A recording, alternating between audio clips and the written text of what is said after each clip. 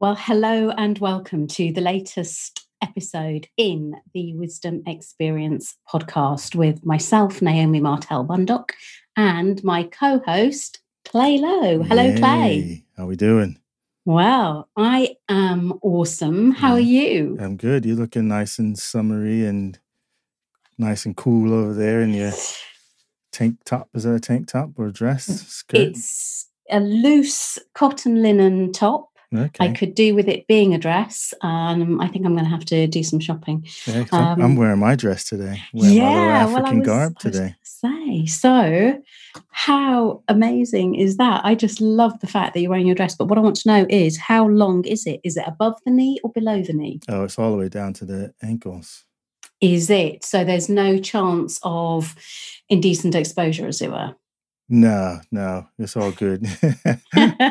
It's all good. And I'm not being scarred this year, so.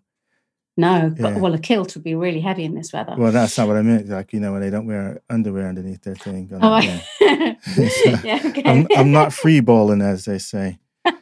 Yeah.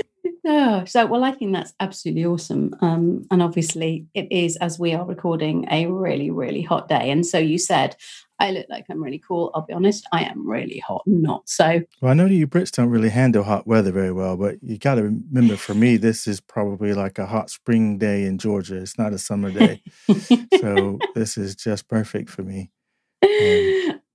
Especially with the right clothing, which frankly, it really counts for a lot. You wouldn't go hiking in it. It does make you want to just go out in the garden and get in your hammock and just have a lazy day, instead of working.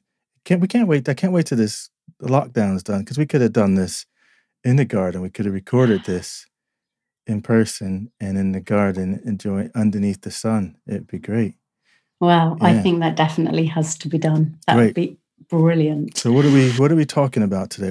What's on the topic of discussion today? So today's conversation essentially is about developing your own personal mythology or your personal story.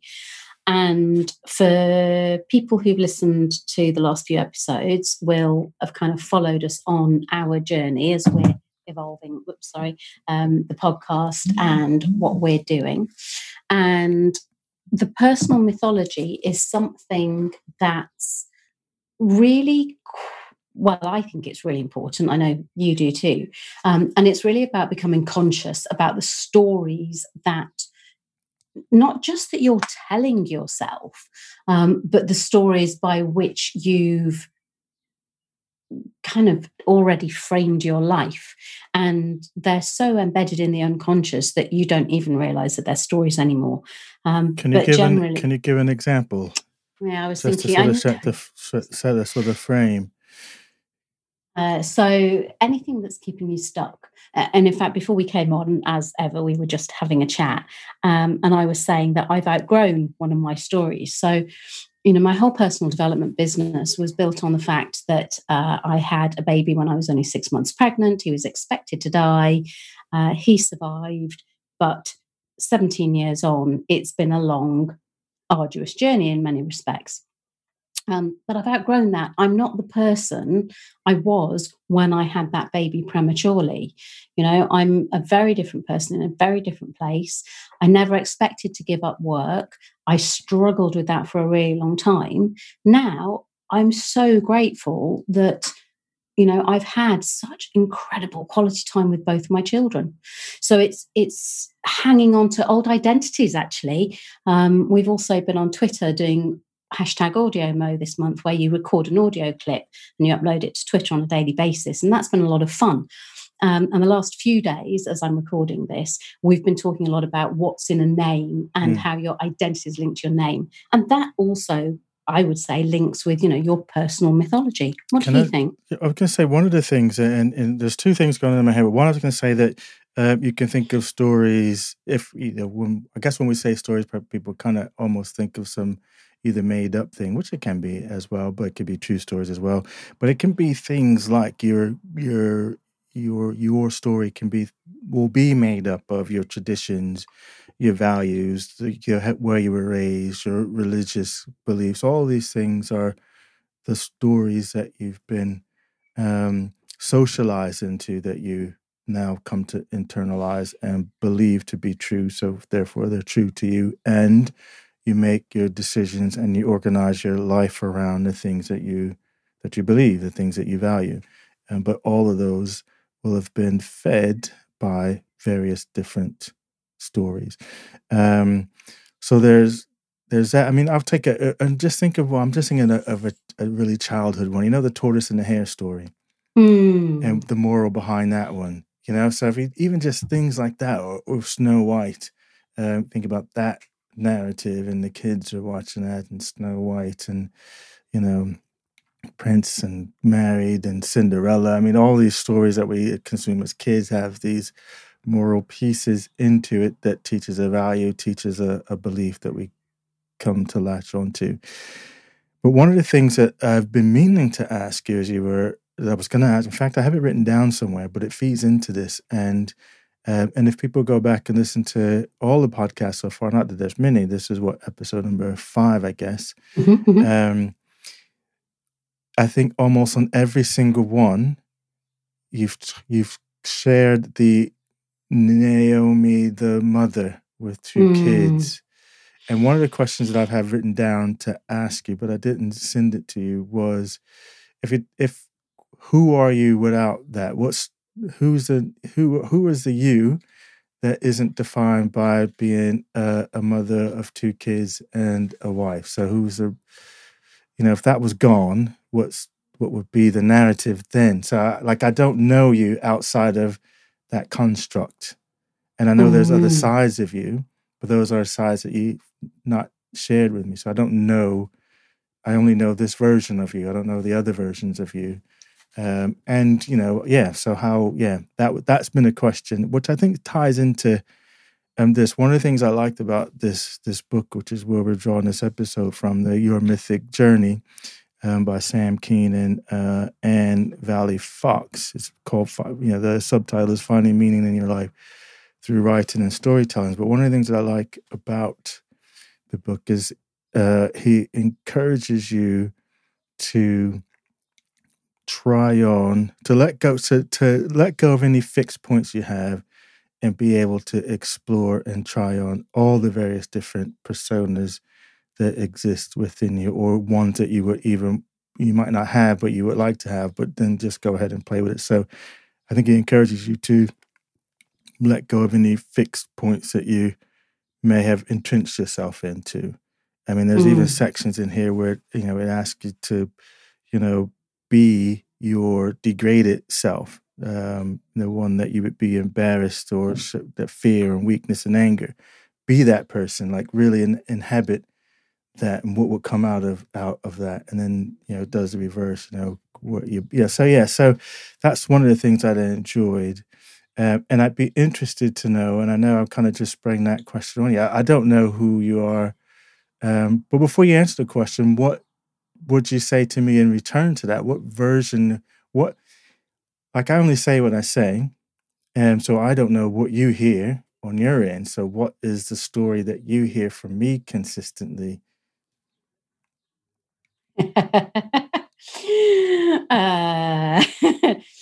Interesting. And at this point, we may dissolve the podcast and never speak again.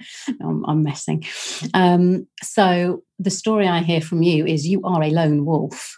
You do your thing in your way, the way you want to. And on the surface, I guess that's it. But that is very much on the surface. So deeper than that, you also are very committed to your self-development. You're very committed to personal inquiry, to working through things, to processing things. I know that you explore, and I guess I'm kind of curious as to how deep or how far you explore. And I think, again, that's kind of by virtue of when we've met each other, and kind of our experiences in the time frame that we've known each other. And I think we're both very much, well, you're further obviously on in the phase that I am, But whereas my identity is very much as a mother, because I've had to really, and it's hilarious, I had to work really, really hard to take on the identity of being a mother. Partly because it was a little too soon, because obviously I wasn't fully ready to give birth. But I had to work really hard to become a mother and then an advocate. And to find out who I am now, and that's actually, a gift that I've had as a result of COVID-19, which personally I will be forever grateful for. It has given me 3 months of being able to really reconnect with myself whilst finding out I can do all of this, be all of this, whatever this is, and still be with my family and still experience love and the flow of support and care and fun and enjoyment of being part of my little unit. Yeah, So interesting. Yeah. that hopefully answers both of your questions enough, because I really want to dive into this. Yeah, no. I mean, I think it's kind of all tied into each other, isn't it? This is what this book gets you to explore those things, and then to start almost to get you to remember some of your earlier stories, because we may be disconnected from those stories, and to bring about a more fuller life for yourself, one that's more vibrant and alive. And you're right. I mean, I think I hear people, that whole lone wolf thing comes up quite often. Like some people are surprised to know that I'm married and that I have kids, because I don't really talk about them. You won't really ever see me publicly tweeting about them or writing about them. They don't appear in any of my writing, so they're not a part of that narrative. On Facebook, on the personal page, birthdays and some of those kind of things, they kind of show. But for the amount that I post, they're not in that narrative, and there's reasons behind that. But they don't appear in that, so some people are surprised to find that out. And then we probably talked about the fact of what's driven the lone wolf scenario. I don't know if we talked about it on the podcast or off one, but we haven't yet. So I think it'd be good to share that. Well, it's because my mother lost her mother when she was young. She was really young when she lost her mother, but she had to take care of her brothers and sisters. So she had a younger brother and 2 younger sisters, but she suddenly became the mom to all of them when her mother died. I think she even had to drop out of school to sort of take care of them. So 2 things. One, education was always very huge for her. So I was never allowed to fail at school. I couldn't get anything below a B. She would, I'd get physically beat down if I brought home a C. If I got a B, I might just get a mental dressing down. So I had to excel at school, because she didn't get to finish school. So school education was super important to her. But then the other thing was, the narrative that she left me with was that you can't depend on anyone, not even me. So at a very young age, she made me independent. I had to cook, I had to clean, I had to iron my own stuff. I had to make decisions probably earlier than most kids do. Because in her head, it was like, well, if I die, then who's going to take care of you? You need to be able to take care of yourself. But that narrative of drive, and always, you don't owe anyone anything. You don't depend on anyone, not even me, was a constant story that she told in her mind, which, and I can understand it, having gone back and and examined that story because of what happened to her. She didn't want me to be dependent. She wanted me to be independent. So that was what she was, in her mind, preparing me for, to be that. And because she had to drop out of education, and education was huge. So the story was, education is everything. Don't you dare, be frivolous with it or throw it away or what have you. So I had to excel academically. All good benefits that come out of that, but there's negative stuff that comes out of that too. But yeah, then that's made up. And the third story and which is why I do so many things. As you'll know, I've got so many different interests, hobbies, quick to go and learn something new. Her other third thing was you can do anything you want. Don't ever let anybody tell you you can't do something. You could do anything you put your mind to. So I believe that. So you say, so if I want to go learn how to, do film editing, I just believe that I can go and learn it, and I can learn it on my own. I don't have to go to a school or do any of that thing. So that's a gift that she left me in that instance. But it could have its own curse too, because I never settle down on anything because I just believe I can do anything. And all I need to do is go and learn it. So I'm never really latched onto any one thing, because if that comes up, oh yeah, okay, I can go learn that. I don't have a limitation on myself about what I can be or what I can do or what I can learn. Yeah. So those are my three narratives that I live with. Well, yeah, and great to share, because actually, I mean, they're three very clear narratives, and you can see how they've weaved together. And obviously, I know you better than some people listening to the podcast, and so that is always interesting to see, kind of the origin story, I suppose, to borrow or to use a film title. Well, that's good that you said that, because one of my questions I was going to ask you is, what's your origin story? I have that written down in my notes for this show. What's your origin story? Because part of this, which I'm sure you're going to get to these questions that they might have had in the one thing, is about finding out your origin story, isn't it? So yeah. Well, go yeah, on. Absolutely. Tell us your origin story. Do you have any strong narrative that you know that has shaped your life, be pre-childbirth? So I know that that's very strong, the mother and that narrative.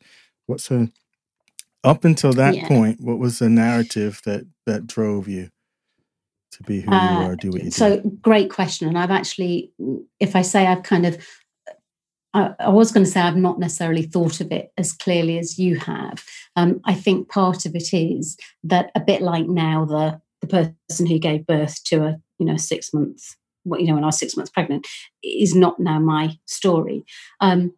So I kind of, it's accessing that in a way is quite hard. My background is, as again we've mentioned on the podcast, so I'm Jewish, but I'm not a practicing Jew, and there are some elements of that are really important and that link with yours, actually, funnily enough. So, the Jewish race really prize education, study and education. It's something that's really important.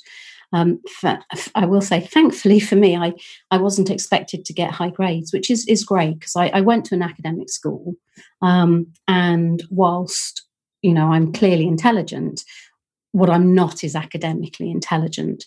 And I was surrounded by a lot of really lovely girls who were really academically intelligent. And I'm so grateful for that, because they would always help me and kind of, if I say pull me up, they would not consciously do that, but they would just share their thoughts with me, or I'd ask them for help.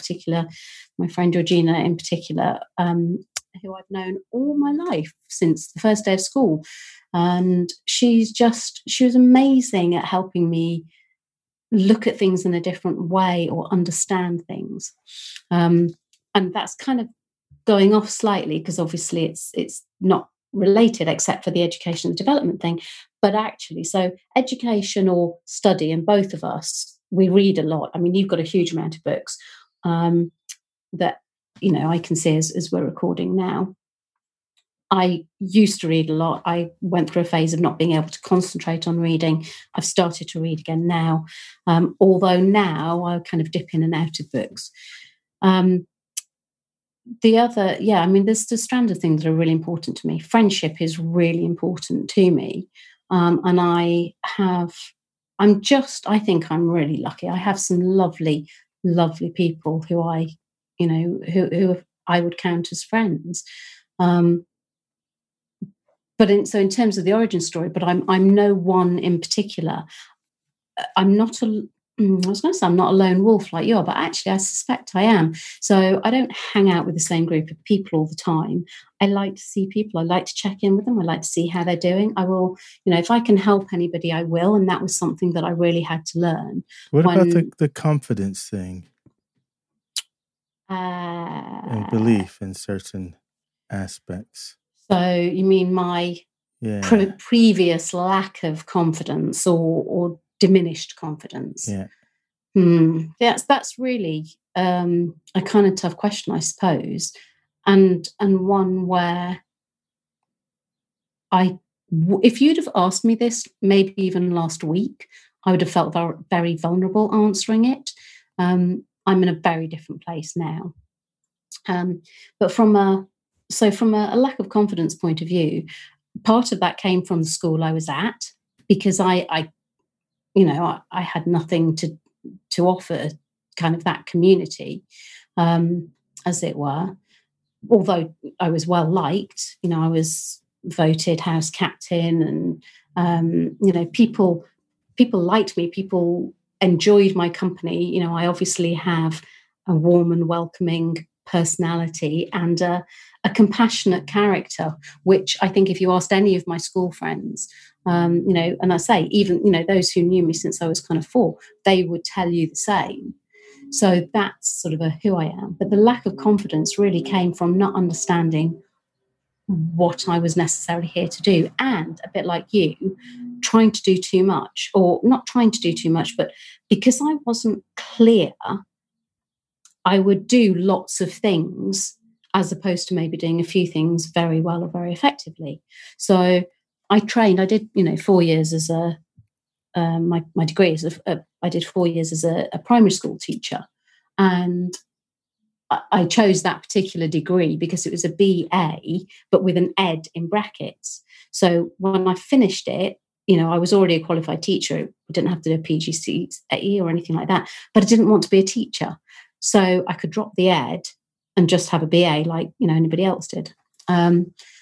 I don't know if this is really answering your question. And I'm kind of like... Yeah, no, that's good. I mean, I think, there would be some other questions that I would maybe poke at to go a little bit deeper, but I won't. I mean, not now, because I know I kind of, I'm just not sure how useful it is for people to hear really at this point, I suppose.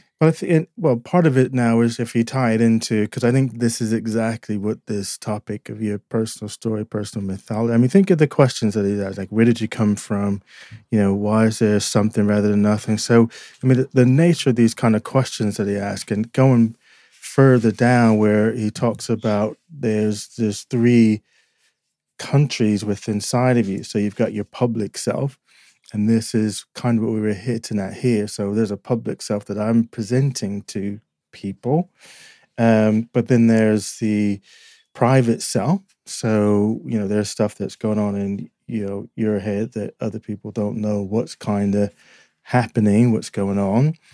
And then there's the self that's unknown to even you, because maybe some of your public story you've become to believe is true. And you're tied up into your public story because that's the narrative that you tell everybody every day. What do you do? And so you reinforce the public self often. The private stuff, you have your thoughts and maybe tied in, but then there's the unknown self. So it's 100% relevant what you've just talked about, because I think even in you sharing your story there, you maybe shared a very public view of that story, and some of the private stuff came out. So it's then, and not for, for to say you got to do that on here, but this is the challenge for people that'll be listening to this. How do you, what is that private conversation going on, and how different is it from the public self that you do? How many different versions of the story of you that you tell based on who you're interacting with? How well do I know them? How well do I trust them? What are they going to do with the information? Think of those versions of the story that you tell. Like even you and I, we've known each other for a while, but I only know one version of, I don't know who you are outside of mom with 2 kids and a husband. I don't know anything else about you outside of that. Funny, isn't it? I'm getting some inklings of some other things that based off the stories that you tell. I understand there's some other things that are going on, but that's me seeing maybe when we talk about your unknown self, because we have a blind spot. So I see a portion of your story that maybe you don't see yourself, which you had a reaction to a question that I asked you in our WhatsApp group chat thing, which is you can't tell who you are until someone else is listening. And your reply was, what if I'm beyond all that? And I thought, well, maybe she's missing the point of what that actual statement is. So even now that someone's listening and you're telling a story, if people can't see you, but I can see, you can see that you're doing some stuff inside of your brain with that story version that you told us out loud. But what we didn't get to see, what was all the mental processing that you was doing, that you then convert it into some language that you wanted to share. But what was the stuff that you didn't share that we didn't get to see that made up the narrative that you just told?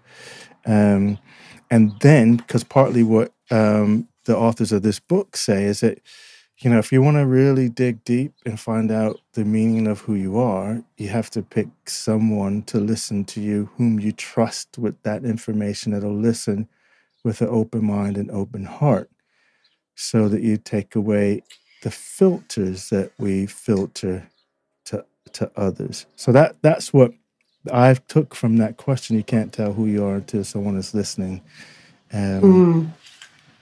But what was your reaction? How come you had a negative reaction to that? Well, it wasn't necessarily a negative reaction, but I am just going to shut my window because I don't think my neighbour is doing his lawn, but I do think he's hoovering his car out. So I'm hoping that's not been too distracting for anybody listening. And I am sorry. So bear with me a minute. Yeah, that's better. Right. My pole hook down. The joys of recording a podcast in the lockdown situation, huh? Yeah. Well, my neighbour is retired, so in fact, I live near a lot of retired people actually. So working from home in this environment has been quite interesting since we moved here. So going back to your question, so who are you? Was it who are you if no one's listening? Yeah, you can't tell who you are until someone is listening. You can't tell who you are. Yeah. And so my reaction actually is probably linked with the confidence thing, because in fact, I suppose the whole, or one of the main points of any journey for me, and by that I mean a personal development journey, is about finding out who you are. And I think most people would identify with that, whether they've gone on that journey to a greater or lesser extent. For me, it's been about who am I, which is why I've got a lack of confidence, because, I'm the kind of person who I will play whatever role is needed to be played in a situation.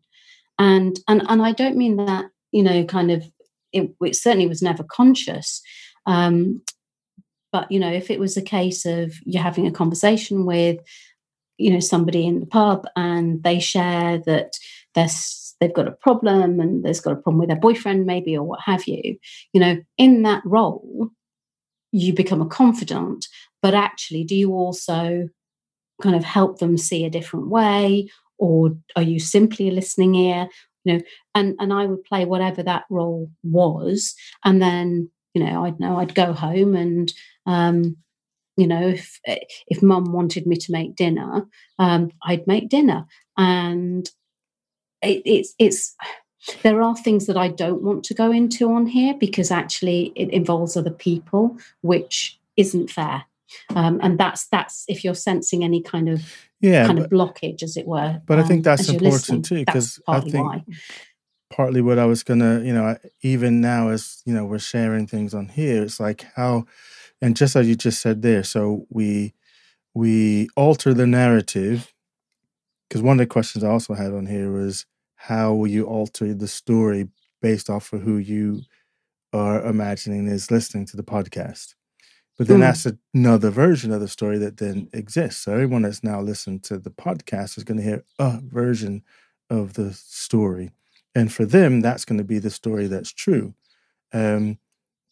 But it's not the whole of the truth because you've altered it. You've altered it based off of whom you perceive is going to be listening. What will they do with that info?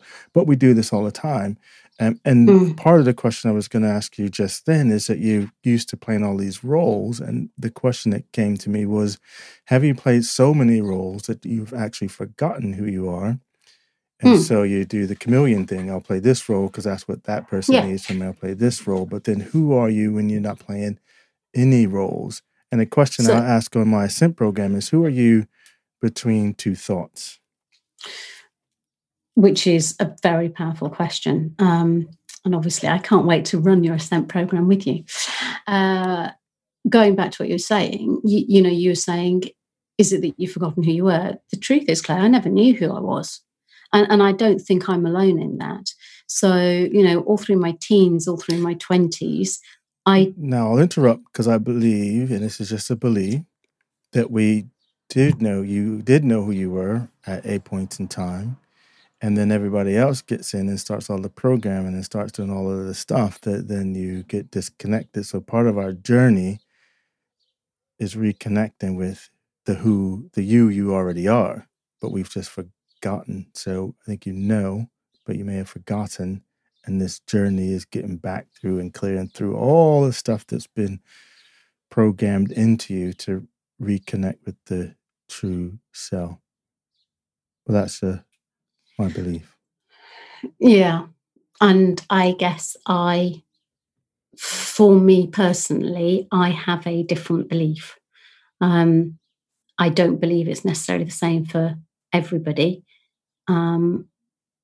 And it may simply be that I just don't remember who I was because some very serious things happened to me when I was younger than many people are, as it were. So therefore, maybe I just don't remember because it was too far back. Although, of course, I've done lots of kind of, I don't want to say therapy necessarily, although some of it was therapy, I suppose. But, yeah. Well, this is it. I think this is part of the journey. The journey is how can you swim back to that point before I think I mentioned that the logical song, when you were, there was a point as a kid where you were you, and then you became aware of, when we talk about the ego aspect, then you became aware of that there's an I somewhere in there. And it's two separate things. The ego becomes its own thing now. And now, instead of sharing, I grab, I want. So even as a kid, we have this sort of connection with the ego at some point because we get socialized into believing that, and we adopt it, and it becomes a part of us. Now it's like, can you get back to a place before that split happened? And I know things like Zen, part of that idea about enlightenment, that's the whole point, is to connect back to, before you had this split and became dualistic. It's about the unity, the one. So that's part of that journey. And there's several other journeys that is about reconnecting with your true self, or your the real you, your higher self. I mean, there's so many different names for it, but lots of different spiritual practices and the like. That the goal, and though if I was in Zen, they would say we don't have a goal, is this enlightenment, this reconnection with true self. I was doing some work earlier this year with, I just lost his name now. It'll come back to me later, but his big thing was the only way you're going to reach your true self, reconnect with your true self, is through meditation. So there's a big push to do the meditation and get through the monkey mind and all the noise. And it's only through meditation that you'll reconnect with your true self. And once you do hit it, boom, you get the big light and you're connected. And but in the Zen style, then you carry on with normal life. But this is the journey this is what the spiritual teachers and gurus tell us, is that's the that's the journey, which is reconnecting with your true self. Because we've become to believe a different story and become separate from ourselves. Yes, exactly. And a lot of the work that I do with my clients is about finding their core sense. That's why my company is called Core Sense, and the sort of the modes I've developed and the techniques that I've kind of shared. It's all about reconnecting with your core sense. And so I guess identity is surface, whereas going deeper, connecting with your core, or as you say, your higher self, or what have you, that may not be so easy to describe. It might be a feeling, it might be something that you can see visually in your mind, in your mind's eye, but you may not be able to describe it. And actually going back to the book, so there's a couple of things that I wanted to cover. So going back to the book, Your Mythic Journey, which we both picked up without talking to each other. It came kind of out of one of our earlier podcasts. We both went on Amazon, found this book and bought it completely independently, which I thought was brilliant. And the interesting thing about when he talks, he's in the preface, he's got a personal note on personal mythology. And this is where these questions are coming from that we're talking about today. What's really interesting for me is that I virtually never read a preface in a book. Like, I will go straight into chapter 1, even if there's the best bit's the preface, man. Isn't that interesting? Even if there's a quote at the beginning of a chapter heading, I won't even read the quote. And I don't know why I won't do that. And given that I studied English literature for O-level and A-level and love looking at language and dissecting language, so it's really interesting that I literally, and I mean virtually, never read the preface. Is that because you're impatient? You just want to get to the meat of it? Maybe it is. I want to just jump right in. I just want to get right into it. Give me the good stuff. Who's got time? I don't have time to be reading no preference. Forget this introduction BS. Let me just get right to the meat. Exactly. And I guess also, I think, well, if it was that important, you'd have put it in the actual book. Yeah. So maybe I read one at one point that was absolutely pointless or something. And then could be. That was, what I decided I was never going to do. I think I read them because then they tell the origin of why they wrote what they wrote. And I'm always interested in the origin story. So why are you doing what you're doing? Which then makes me either believe you or don't believe you. And so, I think that's why I read them. He goes into great detail in here in his prefaces again about the origin story of why doing and approaching this work. But yes, no, that's interesting. So carry on. Well, and obviously we've sort of mentioned origin story a few times, and it's not a phrase I normally use, but I really all our comic book fans out there. Well, exactly. And as part of being, if I say part of my family, as in with my husband, who introduced me to films in a big way, like I'd never seen before, and my two boys, we really like the Marvel films. So anything to do with the Avengers. And obviously there are now there's probably not hundreds, but it feels like there's hundreds of films and they all have their origin story and, these kind of really kind of big characters who allow you to explore different parts of yourself. And I love that. And we've actually never talked about that before. But I love the Marvel. Yeah, I love all of the Marvel films, I think. Which is really interesting. But going back to the personal mythology. The Marvel stuff ties into this, and the reason totally. The connection to it is because it's the mythology in it. They hit, and we talked about the hero's journey last week. I mean you're seeing the archetypes being played out on screen for you, and even if you never studied an archetype and before heard of Jung or Joseph Campbell or any of that, and this was Campbell's point, was that these are universal. Or Jung call them archetypes. They're universal, and you recognize them, and so that's what you see in films. This is tapping on some internal mechanism of the human, and so you resonate with it because you see these archetypes being played out in a dramatic way on the screen, and it has to be dramatic, which is what filmmaking is all about.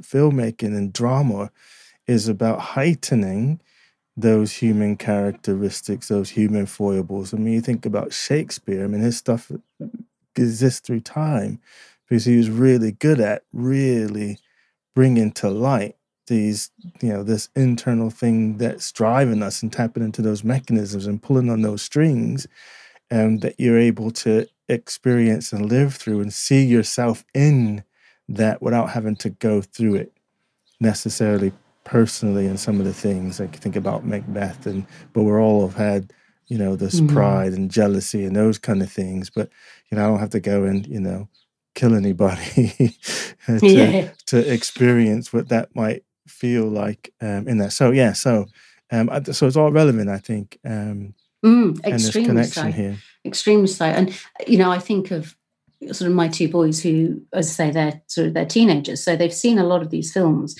and won't have obviously understood them at all levels or possibly even any levels. They've just enjoyed the story, but that is part of what my boys have had growing up.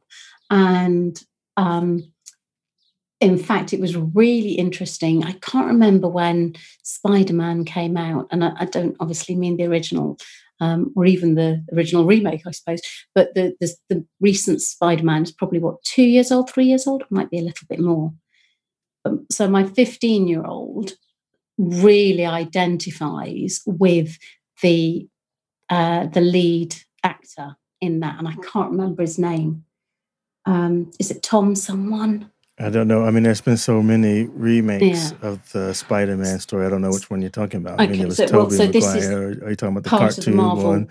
Or are you talking about there's so many.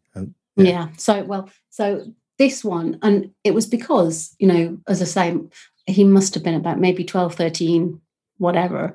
And he just suddenly got it. You could see he watched this film and it was just like, oh, I could be like that. That's me, because it was essentially a young boy. And it was really interesting to see, really interesting. And I kind of almost think he's going to live out the next kind of 10 years of his life replaying, the archetypes from all the Marvel films. But that's just, I mean, it's quite a clever thing. And again, this is maybe part of the thing that we've lost. And, reading books like this personal mythology bit and the other books we introduced people to last week, the reason to go back to that, because we've divorced ourselves from it, and maybe it's returning back to it. Because I think even before we even started the podcast, I was asking you the question, what archetype you most embody?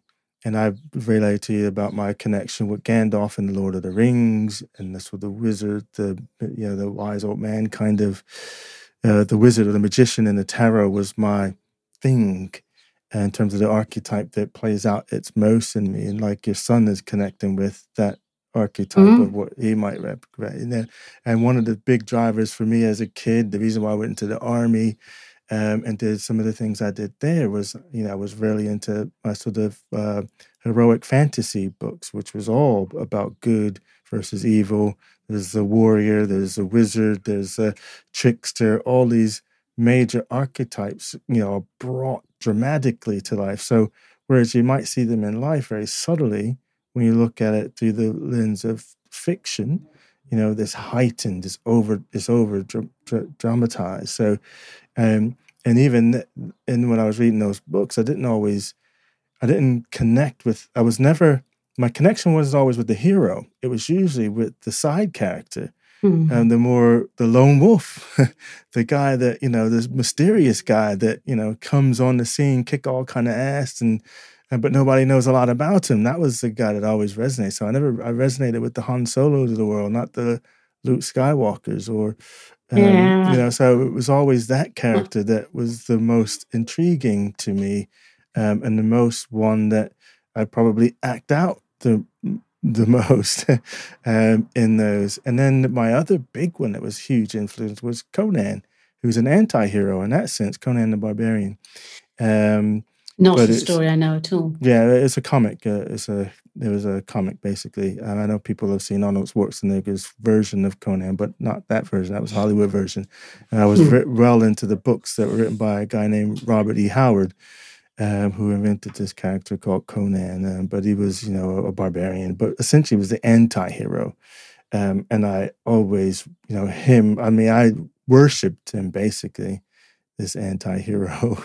I mean, I have all his books. In fact, how important he was to me is that like my mom was, was very high into sort of Christian stuff. So she was very much into that. So, and because I read all these fantasy books, she called them demon books. She hated them.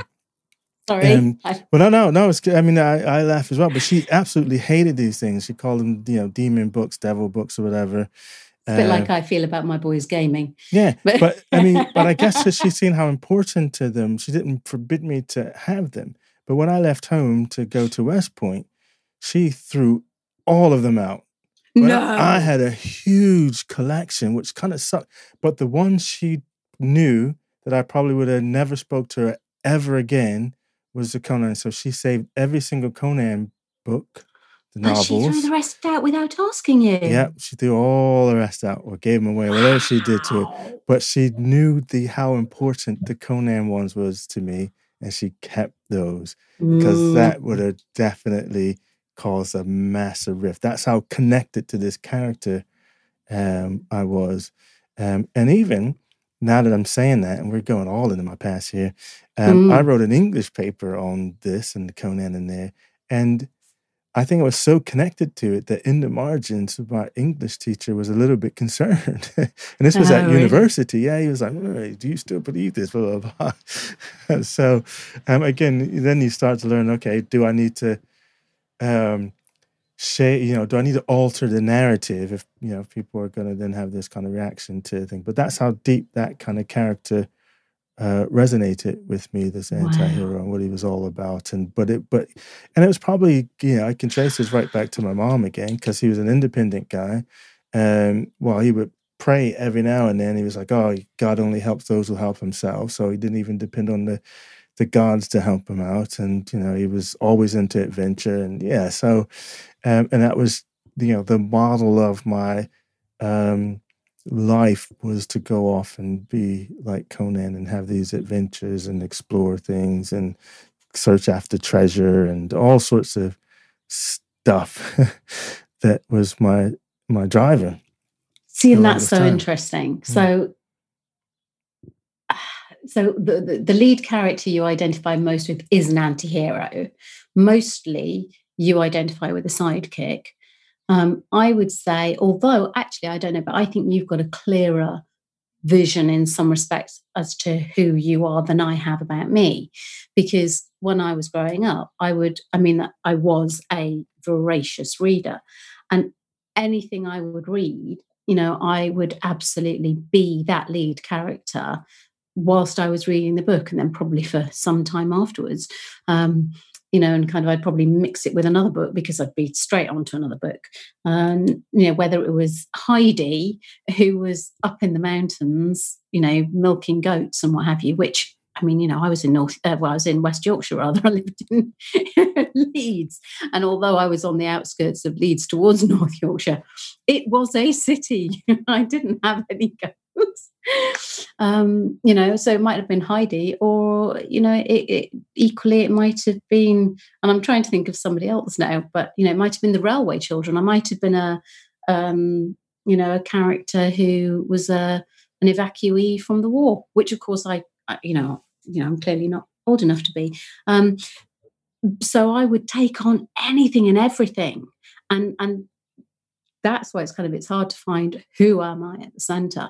And I think it's only now that I'm really starting to not just embody who I am, but how do I put it? It's like I'm starting to feel it with every fibre of my being.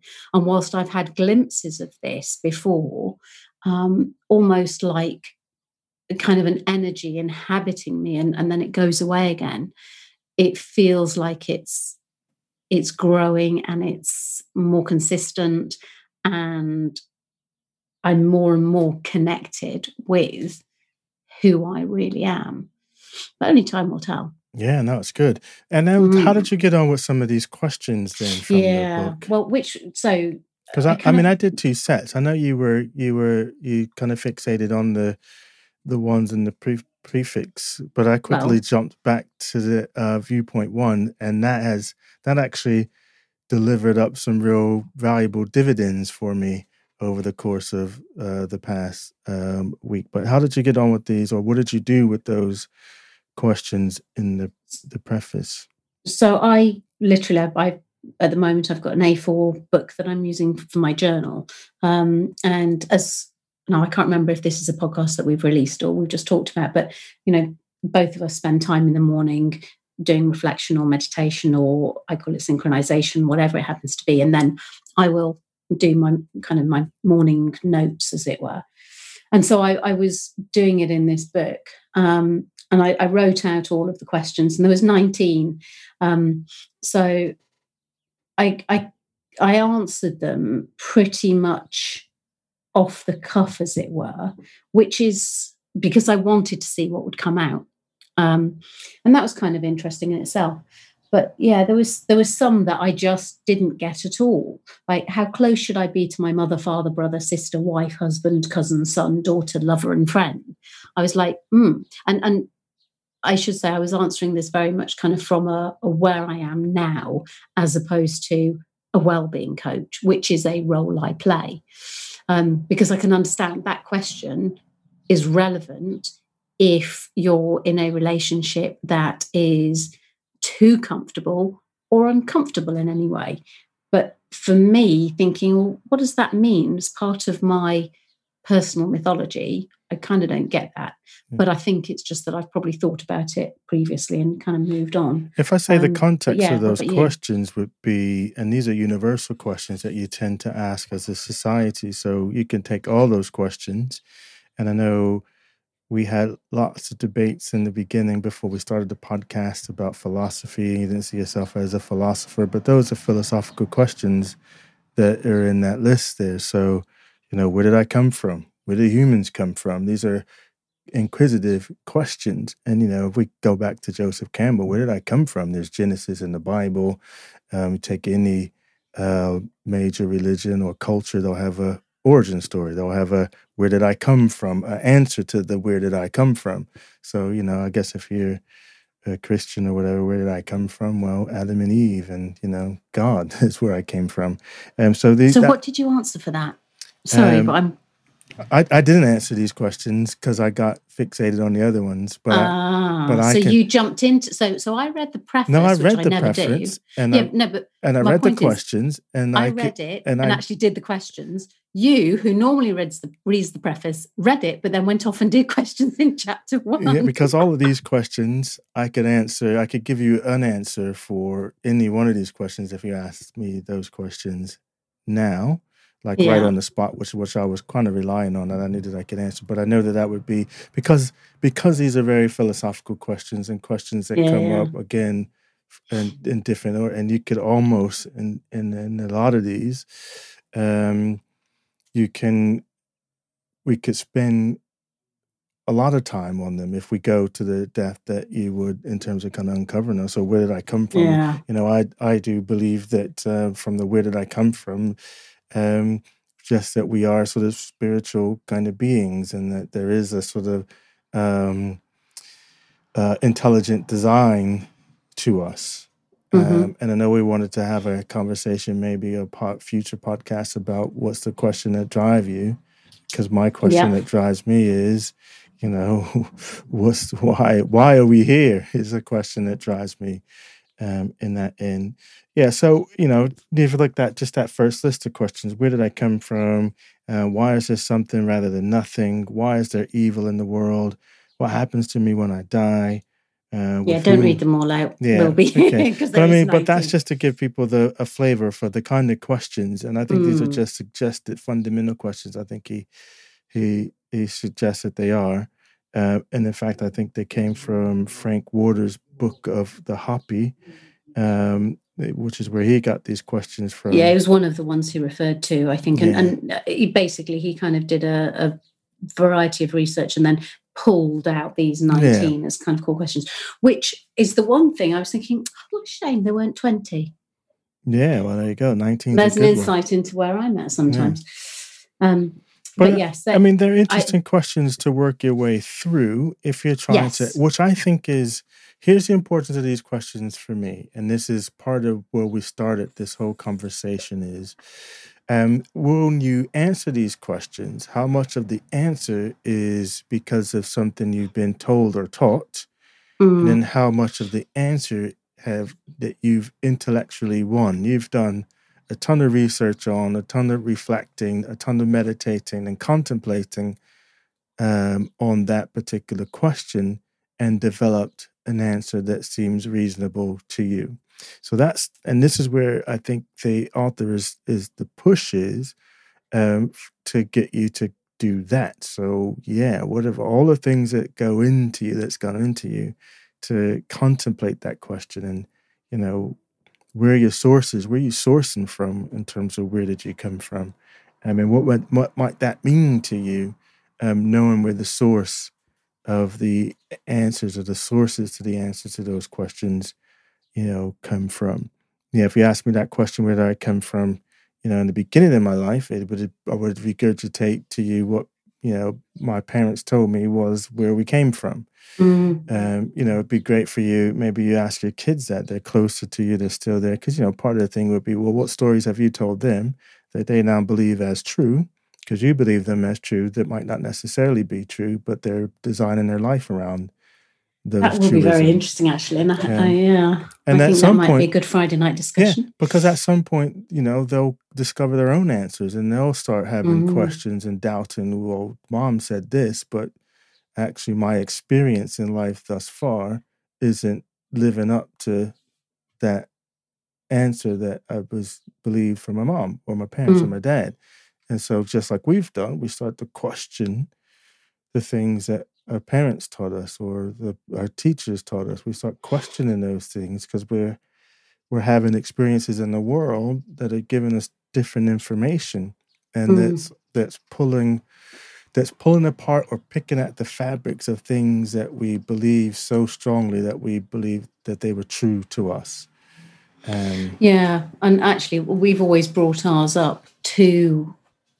We've always encouraged them to work out what's right for them.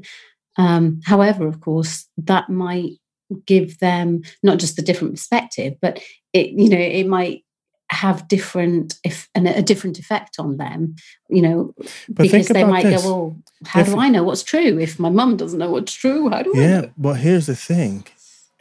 That's conscious stuff that you've taught them. What's the unconscious Absolutely. stuff that you've taught them? And that's the thing that's going to be resonant. They're hearing what you're saying, and they're intelligent kids, and they're logically processing it. But what's the internal conversation that they're having that's trying to reconcile what you're saying to them and what they've picked up from you subconsciously that you don't even know that you're transmitting? That's where the real interest Exactly. game comes in. And you can see it sometimes. I mean, obviously, I see a lot, and I think, oh, for all your good intentions, it doesn't matter, who you are, or how much you've studied, or how much, how you try to be careful. As exactly as you say, your kids pick up things. I'm sure you see it with your two as well. Yeah, no, absolutely. But, I mean, you can't. I mean, because the thing is, we're only human, right? You only know how. You're just you're being a human, and being a human in the best way that you know how, which is going to be based off of how you've been raised, which is going to be based off of the experiences that you've had. And there is no instruction manual that comes with babies that says, "Okay, do this, do that, do this," and so you're raising them in the best way that you know how, or what you believe to be that's going to set them up the best for possible success in the world as they go through. But you're only really basing that off of your experience, your past, what's gone into you, and what you've internalized to make true. And at some point, and it's going to happen because they're human too. Some things they'll keep, some things they'll rebel against. And that's just the circle of life. That's how that kind of goes. And then when they have kids, they'll they'll strip out the things they didn't like that you taught them. Yeah. Put in the things that they like, and the circle continues. And so, yeah, and when I look back on, how we, raise the kids and, to be inquisitive, that again, they can do whatever it is they set their mind to and make their own decisions and, encourage them to try different things. And if they didn't like it, try something else. So, I mean, that's how, but I wasn't necessarily raised that way. For me, you weren't allowed to quit things. So my world was very black and white. You started it, you're going to do it until you die, or, die in it. You're going to eat every little drop of thing off of your plate, or you're not, I had to sit, I hated liver, but I would have to sit at the table for hours until I ate all that liver. I wasn't allowed to get up and I had to eat it all. Luckily, I got wise, and I just started dropping little drops to the dog. Thank goodness, and the dog. But I wouldn't do it too fast because you have to make it feel like you've eaten it. So I got wise to that. So that's how I got through eating liver. Brilliant. But there's all these little things that will go into a kid's sort of subconscious that Absolutely shapes who they are based off of who you were. And that other thing I think in relationship to you can't tell who you are until someone else was listening was the Ubuntu, that I am because you are, which is an African saying, which I always thought was a very beautiful saying, in terms of I am because you are. And you see it play itself out just in your normal life. I mean, your interactions with someone is a reflection of who you are, and you reflect, all that. It's almost a dance. Even when you meet a stranger, you see a stranger, and you're going to have a reaction to that stranger for all number of reasons: the way they look, the color of their skin, what they're wearing, whether they're tall, whether they're short, and then and it's not the person. And I know I think I may have put on Trello, or I have it in my notes for us to do some shadow work episode on the book called The Dark Side of the Light Chasers. And in that book, she talks about that, your shadow side is reflected in the things that you are adverse to or have negative reactions to in real life. So if you see something in someone that you dislike, it's because you're afraid that same characteristic may be visible in you. And it's something that you absolutely repress. I think that'll make a great episode, actually. Yeah, no, absolutely. So I think it's this, you are because I am. Me and my interaction with you helps me to understand even better who I am and our interactions with each other, because you bring a set of experiences to the table and the things that you're coming through and the things that I see in you. I have to stop sometimes and question, why am I reacting to what you've said in this way, or how you're being? Why am I reacting that way? Does that say more about me than it does about you? And so I have to then take that journey to say, okay, where's that coming from? I could spin it around and we can go, okay, well, let me dive deeper in with you to ask the question to bring that out in you. So what's the driver behind that? But, my first point of call, okay, well, why am I having a reaction to that even to begin with? So just to say, I love the Ubuntu, how do you pronounce it? Ubuntu phrase? Yeah, the Linux guys, I know that as I think they've adopted as one of the versions of Linux, but yeah, Ubuntu. Oh, well, I think that is beautiful. I am because you are. And I think going back to the question you asked me earlier in the episode, kind of where's my lack of confidence kind of come from? And actually, it's probably because of that. Whereas, and so when you asked the original question, which was, I can't remember, I should have had the things. So there's an original question, and the way you shared that, or the way you phrased that, I reacted to, because I am so clear that my lack of confidence is because I didn't know who I was. I did not, never mind my identity, I did not know who I was and what I was bringing to things.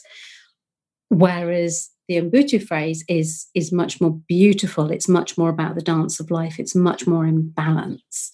And And so I guess you respond to these things exactly as you said. It's what's in you that's causing you to respond in this way at this time. So Yeah, no, I absolutely. think that's probably quite almost a good place for us to finish on, I was actually. going to say, because you mentioned about sort of, so I do draw a distinction between personal development and self-development.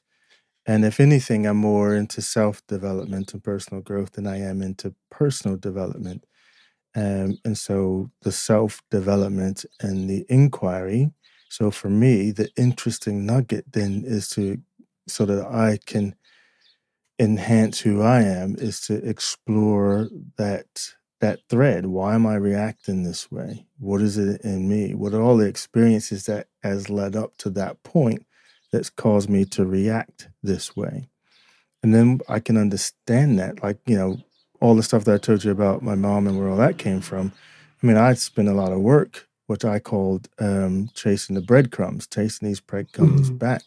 I was like, well, why do I have this desire to succeed in this way? What's the driver behind that? So that's, that started that sort of series of inquiry on. And then as I started tracing the breadcrumbs back to the origin of where that may have come from, that came out. And I've seen something that you wrote earlier about values. I've done the same thing with what are my core values. But I did the breadcrumb exercise as opposed to an intellectual exercise. It's like, okay, well, I love reading books, but why? Why do I, I'll read a book on anything. And it's because I love knowledge for knowledge's sake. I don't even care to do anything with it. I'll have all these books back and it's not like, I want to be an academic on this subject, so I have all these books. And I got books on everything. And sometimes I'll get a book and read it just because I have no intention on doing anything with it, but I just love knowledge for knowledge's sake. Don't even care if I can apply it to anything. Doesn't have to be tied to anything. It's just, ooh, that's interesting. Boom. And there I go. And I'm off on it. But that's, and again, I trace that back. Books have been so important to me but I also had trauma from the books as a kid. And because I learned how to read at a very young age and I read crazily, when I was in school, as a kid, I was in like kindergarten or whatever, I had to go up to third grade to read because I was that far ahead of my ones. Yeah. But all I saw as a kid was you're taking away from me from my friends. I got to go hang out with all these big kids. And I didn't fit in with all these bigger kids. So I hated that journey. So while the system was rewarding me because I was ahead in my reading, internally it was traumatizing. I had to leave all my friends and go hang out with all these big kids. But luckily there was one that latched onto me. Vegas was his name, or Vargas or something like that. He taught me so much. But I think if he hadn't taken me under his wings, I would have come out that worse for wear, even though, the teachers and parents were thinking they were doing something good for me. And I'm 50 something years old and I still remember that kid's name. That's how much of an impression it was on me. He'll probably have no idea the impact he had on my life. All these many years.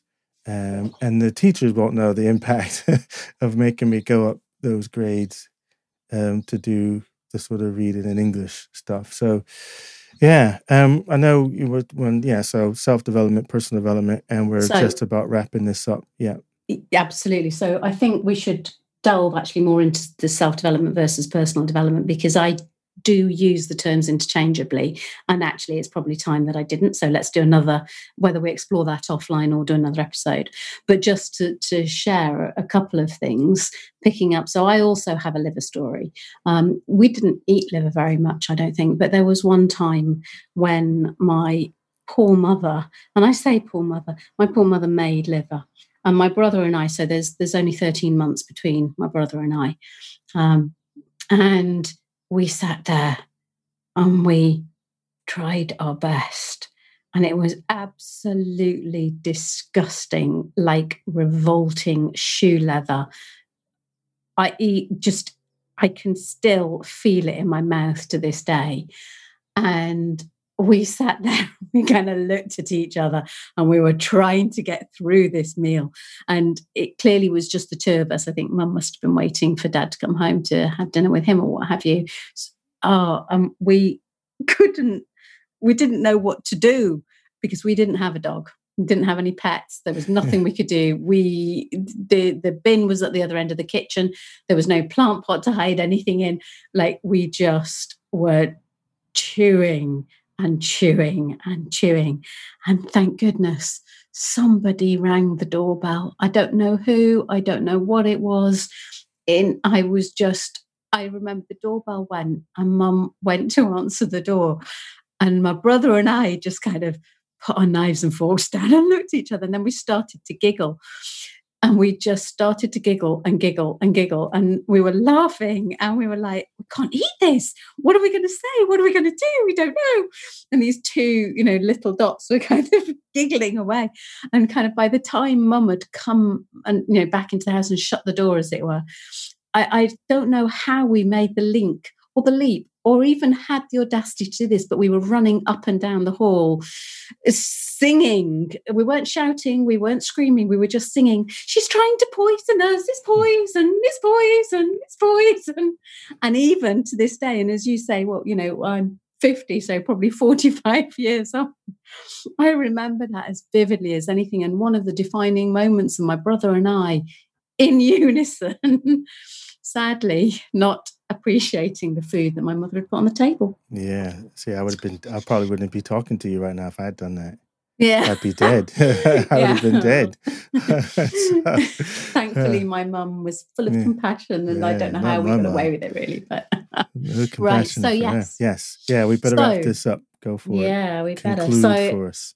I hope that's been of interest to people. I hope that we've obviously shared quite a lot, and probably more personally than we've shared before in many respects. But yeah, I think we would both recommend getting a copy of this book, Your Mythic Journey. It's it's going to take you on a journey, and actually, if you've never done anything like this, it certainly helps you do that. So if if you're somebody who's happy to get books and work through them, then do go ahead and read the preface, read the preface. Answer the questions all the way through, or dip in and out as you please, because that's the whole point. You're the one that's actually at choice in your life.